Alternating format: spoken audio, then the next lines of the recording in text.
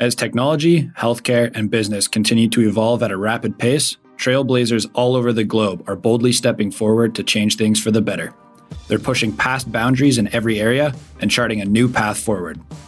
There's no denying the world as we know it is in the midst of an epic transformation.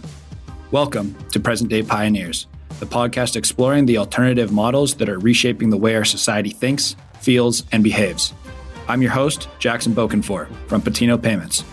Thanks for joining me on this fascinating journey as we catch a glimpse of what the future holds. Now, let's get into the episode.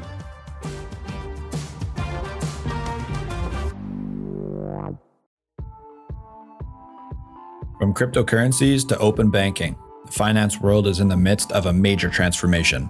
By moving away from traditional approaches and welcoming new ways of doing things, financial institutions everywhere are embracing these systemic changes to create an improved customer experience and ultimately put the power back into the hands of the consumer. Today on Present Day Pioneers, we'll be discussing the shifts we're seeing in the banking world today and how some of the world's biggest banks are breaking down the barriers to make the world of finance more widely accessible. To inform our discussion, I'm joined by Sarah Zandbergen, Senior Program Specialist at Stance. With the aim of educating, inspiring, and raising awareness among young people, women, and marginalized communities, Stance is an initiative launched by Equitable Bank to help people take ownership over their finances. As the host of the Take Back, Talk Back, a podcast dedicated to building financial literacy and confidence among women, Sarah is passionate about helping everyday people feel more comfortable talking about and managing their own money. Sarah, thank you for joining us today. Thank you so much for having me. This is so exciting. Awesome. To begin this episode, could you give us the story of Sarah Zandbergen and how she got to where she is today? Absolutely. Sarah Zandbergen she fell into the financial industry by accident. And I stayed because I've really been enjoying it. I've been learning so much and I've been having a lot of fun. Back in 2012, I was recruited to write content for a mortgage brokerage. And that was so exciting for me because I got to learn so much and combine that with my love of writing, which is something that I just adore doing and I always have. And from there, I kind of just kept myself open to new opportunities that eventually led to my role at Equitable Bank. And I've been at the bank for just over 6 years now. And I've been lucky to be involved in a lot of different areas at the bank, see how different departments work. And that not only provides me with a lot of learning opportunities, but Equitable fosters an environment that makes it really easy for employees to grow and explore their career. A good example of this, and we'll talk more about it later, I'm sure, is what happened with the Stance program. It was founded by one of our senior leaders, Kim Kuklowitz, who is the co-host of season 1 of my podcast. And once it started to grow and evolve, I had the really unique opportunity to lead it. So it's been really an amazing ride. Super cool. So you went from writing and then fell into finance. Yeah, just fell backwards into it. It was a total mistake, but it was one of the best mistakes I ever made, I guess. That's awesome. Glad to see that's fitting out for you. Yeah. So we've got the story of Sarah. Now, what about EQ Bank? So how is EQ Bank doing things differently than your traditional big 5 banks in Canada? That's a really great question. And EQ, we pride ourselves on being a challenger bank. And what that really means is it's really a mindset. So we like to think about what are the traditional aspects of banking that we just don't need anymore? For example, branches. So, we don't have branches, so we're able to pass those savings on to our customers. So we're always thinking about how we can make banking a better experience for Canadians. Right. So you spoke about cutting out those branches. When you take out those branches, then you can kind of save on the unnecessary fees that those big banks are charging, correct? Exactly. And if you go on the EQ Bank website, we actually keep a list of all the fees we don't charge, which I think is great. And we do have a really competitive interest rate on our savings. And that's one of the ways that we're able to do that. So let's say I'm on the verge of switching banks, which I kind of am, as I can see the value in low fees and high interest savings. Some of the main functions I use my bank for is a TFSA account and obviously the exchange of goods by credit or sometimes e-transfer. Does EQ provide the same functionality? Do they have an option for a TFSA account? Convince me. We do. We released TFSAs last year. We really like to talk about the fact that we don't have transaction fees. We don't have monthly fees.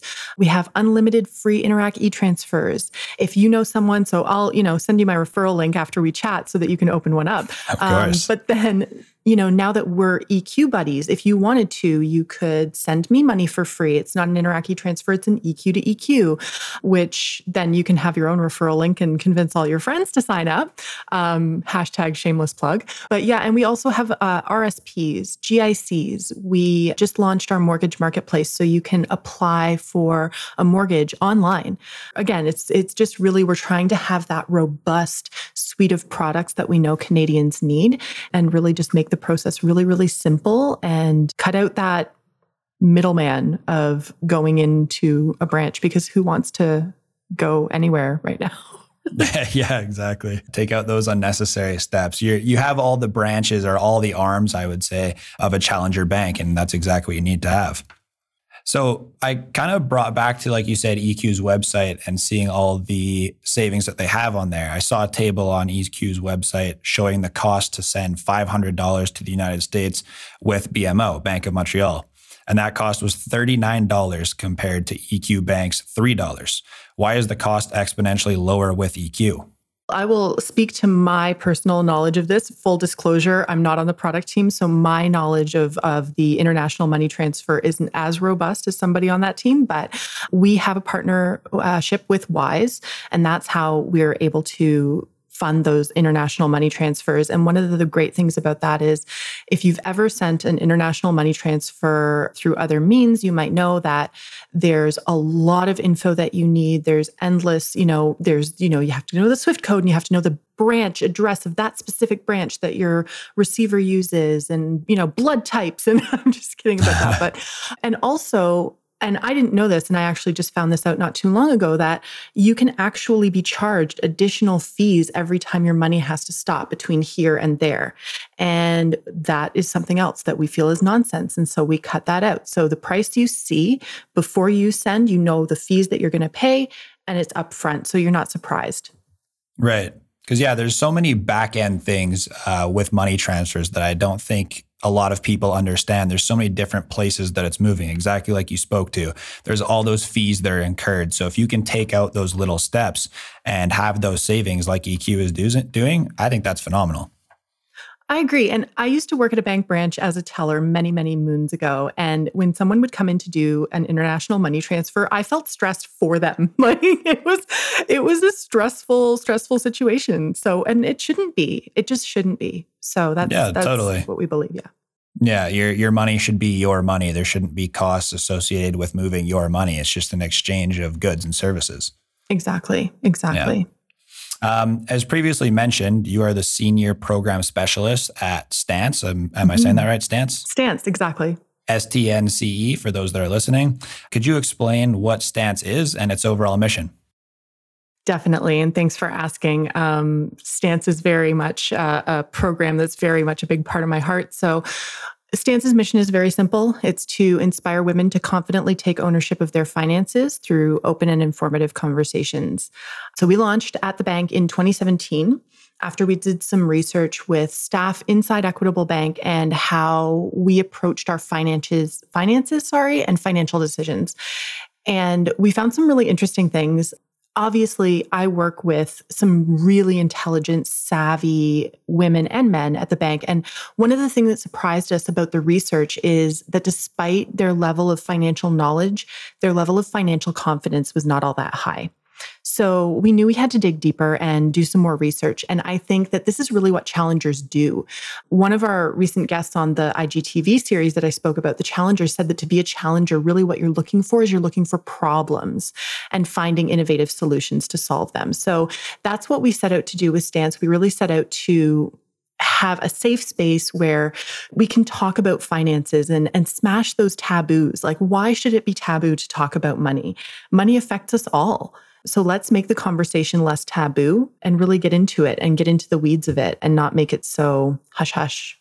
Right. That basically brings me right into my next question is the whole taboo surrounding that. So why do you think there's still such a taboo surrounding personal finance, despite it being such a massive topic in all our lives? I mean, everybody has bank accounts nowadays, so this touches every aspect of the world.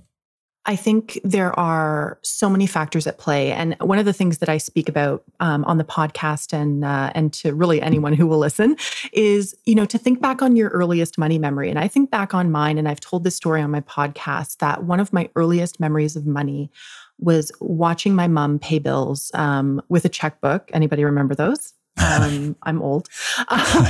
And me asking her what she was doing because I was curious, and her response to me, and I don't think she was thinking that this would really affect me that much, but she said, "It's none of your business." So that narrative is something that I continued to tell myself into adulthood. And when I got into my first relationship, well, money's none of your business. You're going to let your husband take care of it for you, or your dad, or whatever it is. And I remember it was my first year running Stance, and I was in the Eaton Center, and I overheard a group of university students talking about banking. And one of them said, I really feel like I need to bring my dad when I go to the bank because I feel like I can't do this without him. So I think that there's still a lot of it is how we were brought up. And then we just kind of keep telling ourselves that narrative over and over and over, and kind of stop ourselves from learning more in a lot of ways, because that narrative is like someone else's problem. And it's really not. It's your money, it's your life, and you need to take control of it because no one is coming to save you. Right.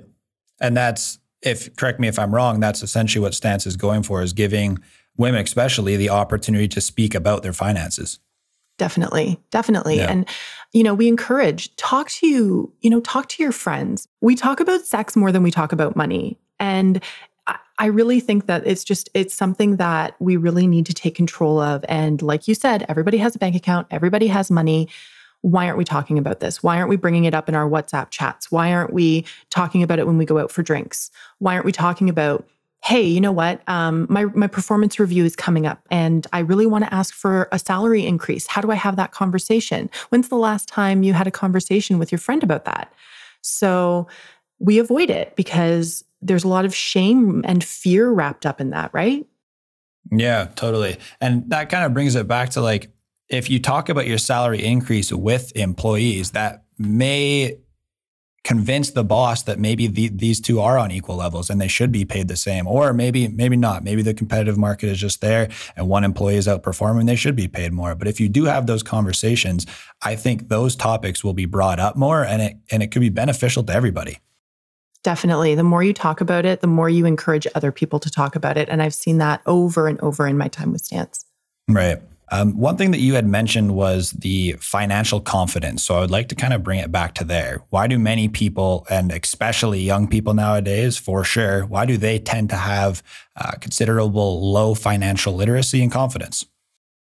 That's a juicy one. And I think that going back to touching on the last question, I think money is really intrinsically tied to our emotions.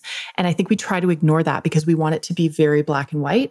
But the simple fact of it is that it's not. And one thing I keep thinking back to is that Stance hosted an event prior to the pandemic. And we just kind of took a very unofficial survey of people in the room, how they felt about money. And I'll never forget this, that the top 3 emotions that people talked about were guilt, shame, and fear. So when you think about how that informs your financial decisions, it really leads to the question, like, are we making smart decisions when we're led by those negative emotions as a driver, right? So I can tell you personally, my worst financial decisions were 100% driven by shame or fear. And I really think that that's another reason we have low financial confidence. And I think another big one is that fear of asking questions. And I'm still actively battling that in my own life, in my own financial life, and in my career, that there are times I avoid asking questions because I just don't want to appear uneducated. And I think that happens a lot of times, and regardless of your gender. But how else do you learn by asking questions, right? And I think that's what we're doing with Stance at EQ, is making it okay to ask those questions and explore things that you might not know about. And something that at EQ we're really driven by is we want our clients to be educated and well-informed and financially savvy, because what's in it for us if they're not? Right. Yeah, you get the financial savvy ones coming. It's way better for business. If you have people that are more intelligent as clients, then it's going to improve business overall. One thing that I took note of there is a kind of famous saying: if you learn something easily, you will forget something easily too. So ask those questions, get beaten down by the answers, and you won't forget them. I think that's something that everybody needs to take into account. Oh yeah, and I share one of my big financial mistakes on the podcast. I'm not suggesting everyone should go out and make a terrible financial mistake, but look at the value of the mistakes that you've made. You're never going to make them again. You have that experience of going out and maybe you lose money on an investment, or maybe you make a wrong financial turn. It's not the end of the world most times, hopefully. But looking back on the mistakes that you might have made and say, what did I learn from this? What can I do better in the future? What can I teach my kids? What can I, share with my friends to say, hey, I did this and this was the wrong move. Education. Yeah, totally. When the pandemic started, I didn't have a TFSA account. I was just all revolved around savings. And if I didn't jump in and take that TFSA account, of course I've made mistakes. You can't make every investment right. But if you go and you make those mistakes, you're more likely to make better ones in the future. And if I would have never opened up a TFSA account, I would still be sitting there on a savings account. I wanted to jump back to the industry again. I was wondering if you could tell us some of the challenges and barriers that EQ or all banks are facing today.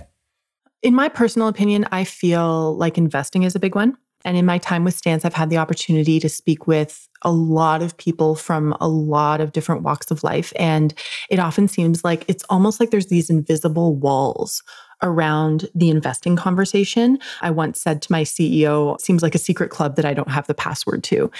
And I had the opportunity to speak with Jackie Porter recently on my podcast. For those who don't know Jackie, she's a financial advisor. She's Canada's financial confidant. She's amazing. I'm a big fan. And we talked about investing on the podcast. And one of the big myths that came up is that you have to be wealthy to invest, which is something that I thought for many, many years. It's not true. It's not true that investors are rich white guys. And Jackie put it perfectly. She said, investing is what you do in order to become wealthy. And that really stuck with me. So I think that that's something that we, again, need to just open up that conversation more, talk about investing, talk about different ways you can invest, talk about no matter what income bracket you're in, there's a different way that you can invest that makes sense for you. So that's, I would say, the present of finance. And I would like to jump forward a little bit to the future of personal finance. Have you ever heard of the magic wand theory? No, tell me.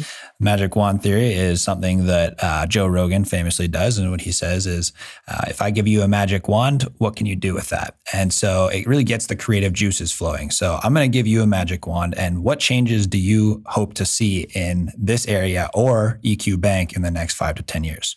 Ooh, okay. I'm going to take that magic wand, and I want to see in the financial industry more representation of folks in marginalized groups. One of the big ways that we can ensure to make financial services accessible to people in marginalized groups is make sure that they can find someone to identify with in the financial industry who looks like them. And currently, I'm not really seeing it as much. It's changing slowly, but if I could have it changed very, very quickly with my magic wand, I would do that.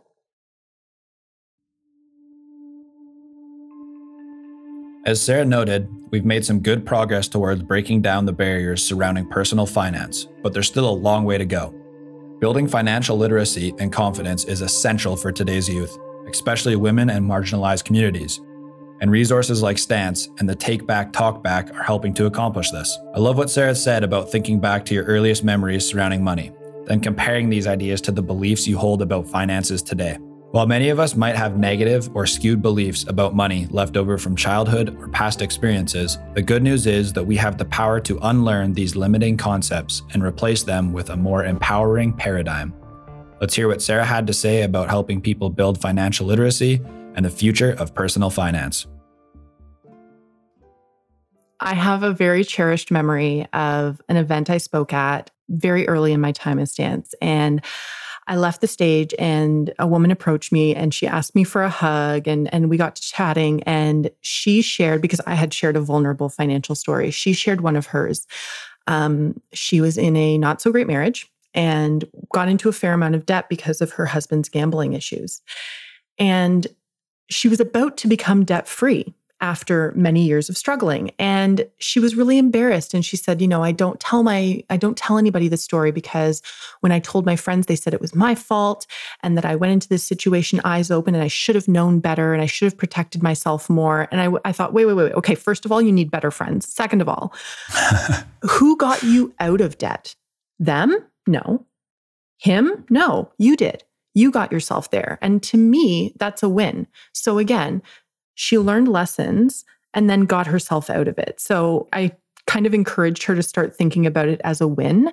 So that really, really inspired me. And I think it goes back to that guilt and shame and fear about your past financial decisions and that they shouldn't define you.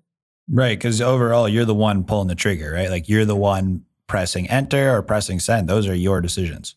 Exactly. And it actually makes me think about, and I know I talk about my podcast a lot, but we had another interesting conversation with David O'Leary from Kind Wealth, and he spoke very vulnerably about his experience being bankrupt and how that guilt and shame, it just made things worse because he can't ask for help because he's hiding his situation. And so, when you know better, you do better. And I think that that's a big thing. Your mistakes don't define you. You can still be financially successful in the future despite a misstep in the past. Yeah, totally. You can't take them as burdens. And exactly like you said, the guilt and shame can't destroy you. Because, for example, so Colonel Sanders made KFC at 65 years old? If he were to succumb to any of those burdens or any of those guilts, we wouldn't have KFC, whether that's a good thing or a bad thing. It's true. It's true. Now you know what I'm going to be craving for dinner is that secret recipe. But no, you're right. And we're so into talking about the 25-year-old who is a billionaire, and we're not talking about, okay, show me the person who, got their PhD when they were 50 or, wrote their first book when they were 65. I want to hear those stories. Totally. Stick with it. Like literally everything is a lesson. Regardless of how painful that lesson looks, you got to learn from absolutely every single one out there. Absolutely. What's next for you and the Stance team? What big plans do you have in the pipeline? I'm really excited. And this isn't exactly pipeline, but just something that I'm very excited about. I'm excited that right now the Stance podcast is currently over 50,000 downloads. That awesome. For me is huge because And you know this, when you put something out there, you're not really sure if it's going to resonate with people. So that number means a lot to me because it means that this is resonating. The financial conversations are happening and people are, at least downloading it. So when I got the opportunity to lead Stance, I always said to myself, okay, if I inspire one person, that makes me happy. So this blew my expectations out of the water. So for future, to your question, my future includes at EQ doing even more content, looking for even more challengery ways to have financial conversations. I know challengery is not a word, but just go with it. Make it up as you go. Yeah, and just kind of seeing how else we can push forward this financial conversation and give people those tools that they need to be successful. So I'm looking forward to what more we can do with that. Yeah, I'm a big fan of Challenger in anything because if you have Challenger banks, if you have Challenger arenas, Challenger sports teams, it only makes the ones that are existing in that industry grow and innovate. Exactly. Because, and it's, it's not innovation for the sake of innovation. It's innovation to really bust through, like we say, that nonsense, bring that value and just make everybody's life better. And before we end off, Sarah, do you have anything to tell the listeners about what you have going on in your life? I know we've shouted out your podcast a couple of times. Why don't you give us the name of the podcast? Absolutely. It is called Take Back, Talk Back. You can find it on Spotify, Apple Podcasts, wherever else you get your content. You can also find it by searching Stance, STNCE. Don't forget to forget the A. You can also find our Challenger series on EQ Bank Instagram. And there's lots of cool tips and hacks that we're putting out all the time on EQ Bank Social. Cool. And some cool articles on our blog, and just always kind of putting stuff out there that people can hopefully enjoy and learn from. Super cool. And then for you personally, where can we find you on social media? So if you want to find a ton of pictures of my cat, Pluto, you can find me at Xander Nerd on Instagram. Alrighty.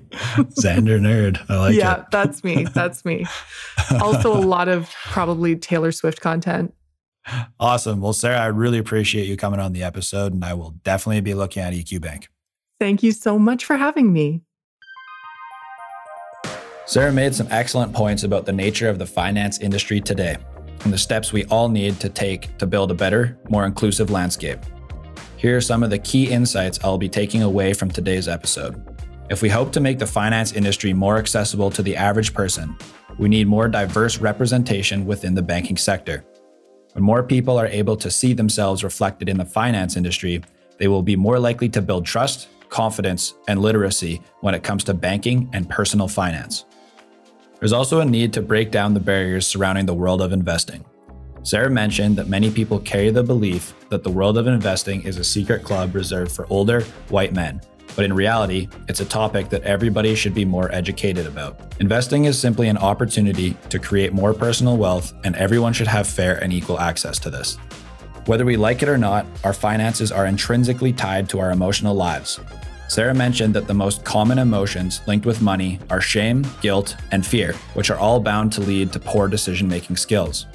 To counter this, we can start by pushing past our fears, asking more questions, and exploring educational resources to increase confidence and trust in ourselves.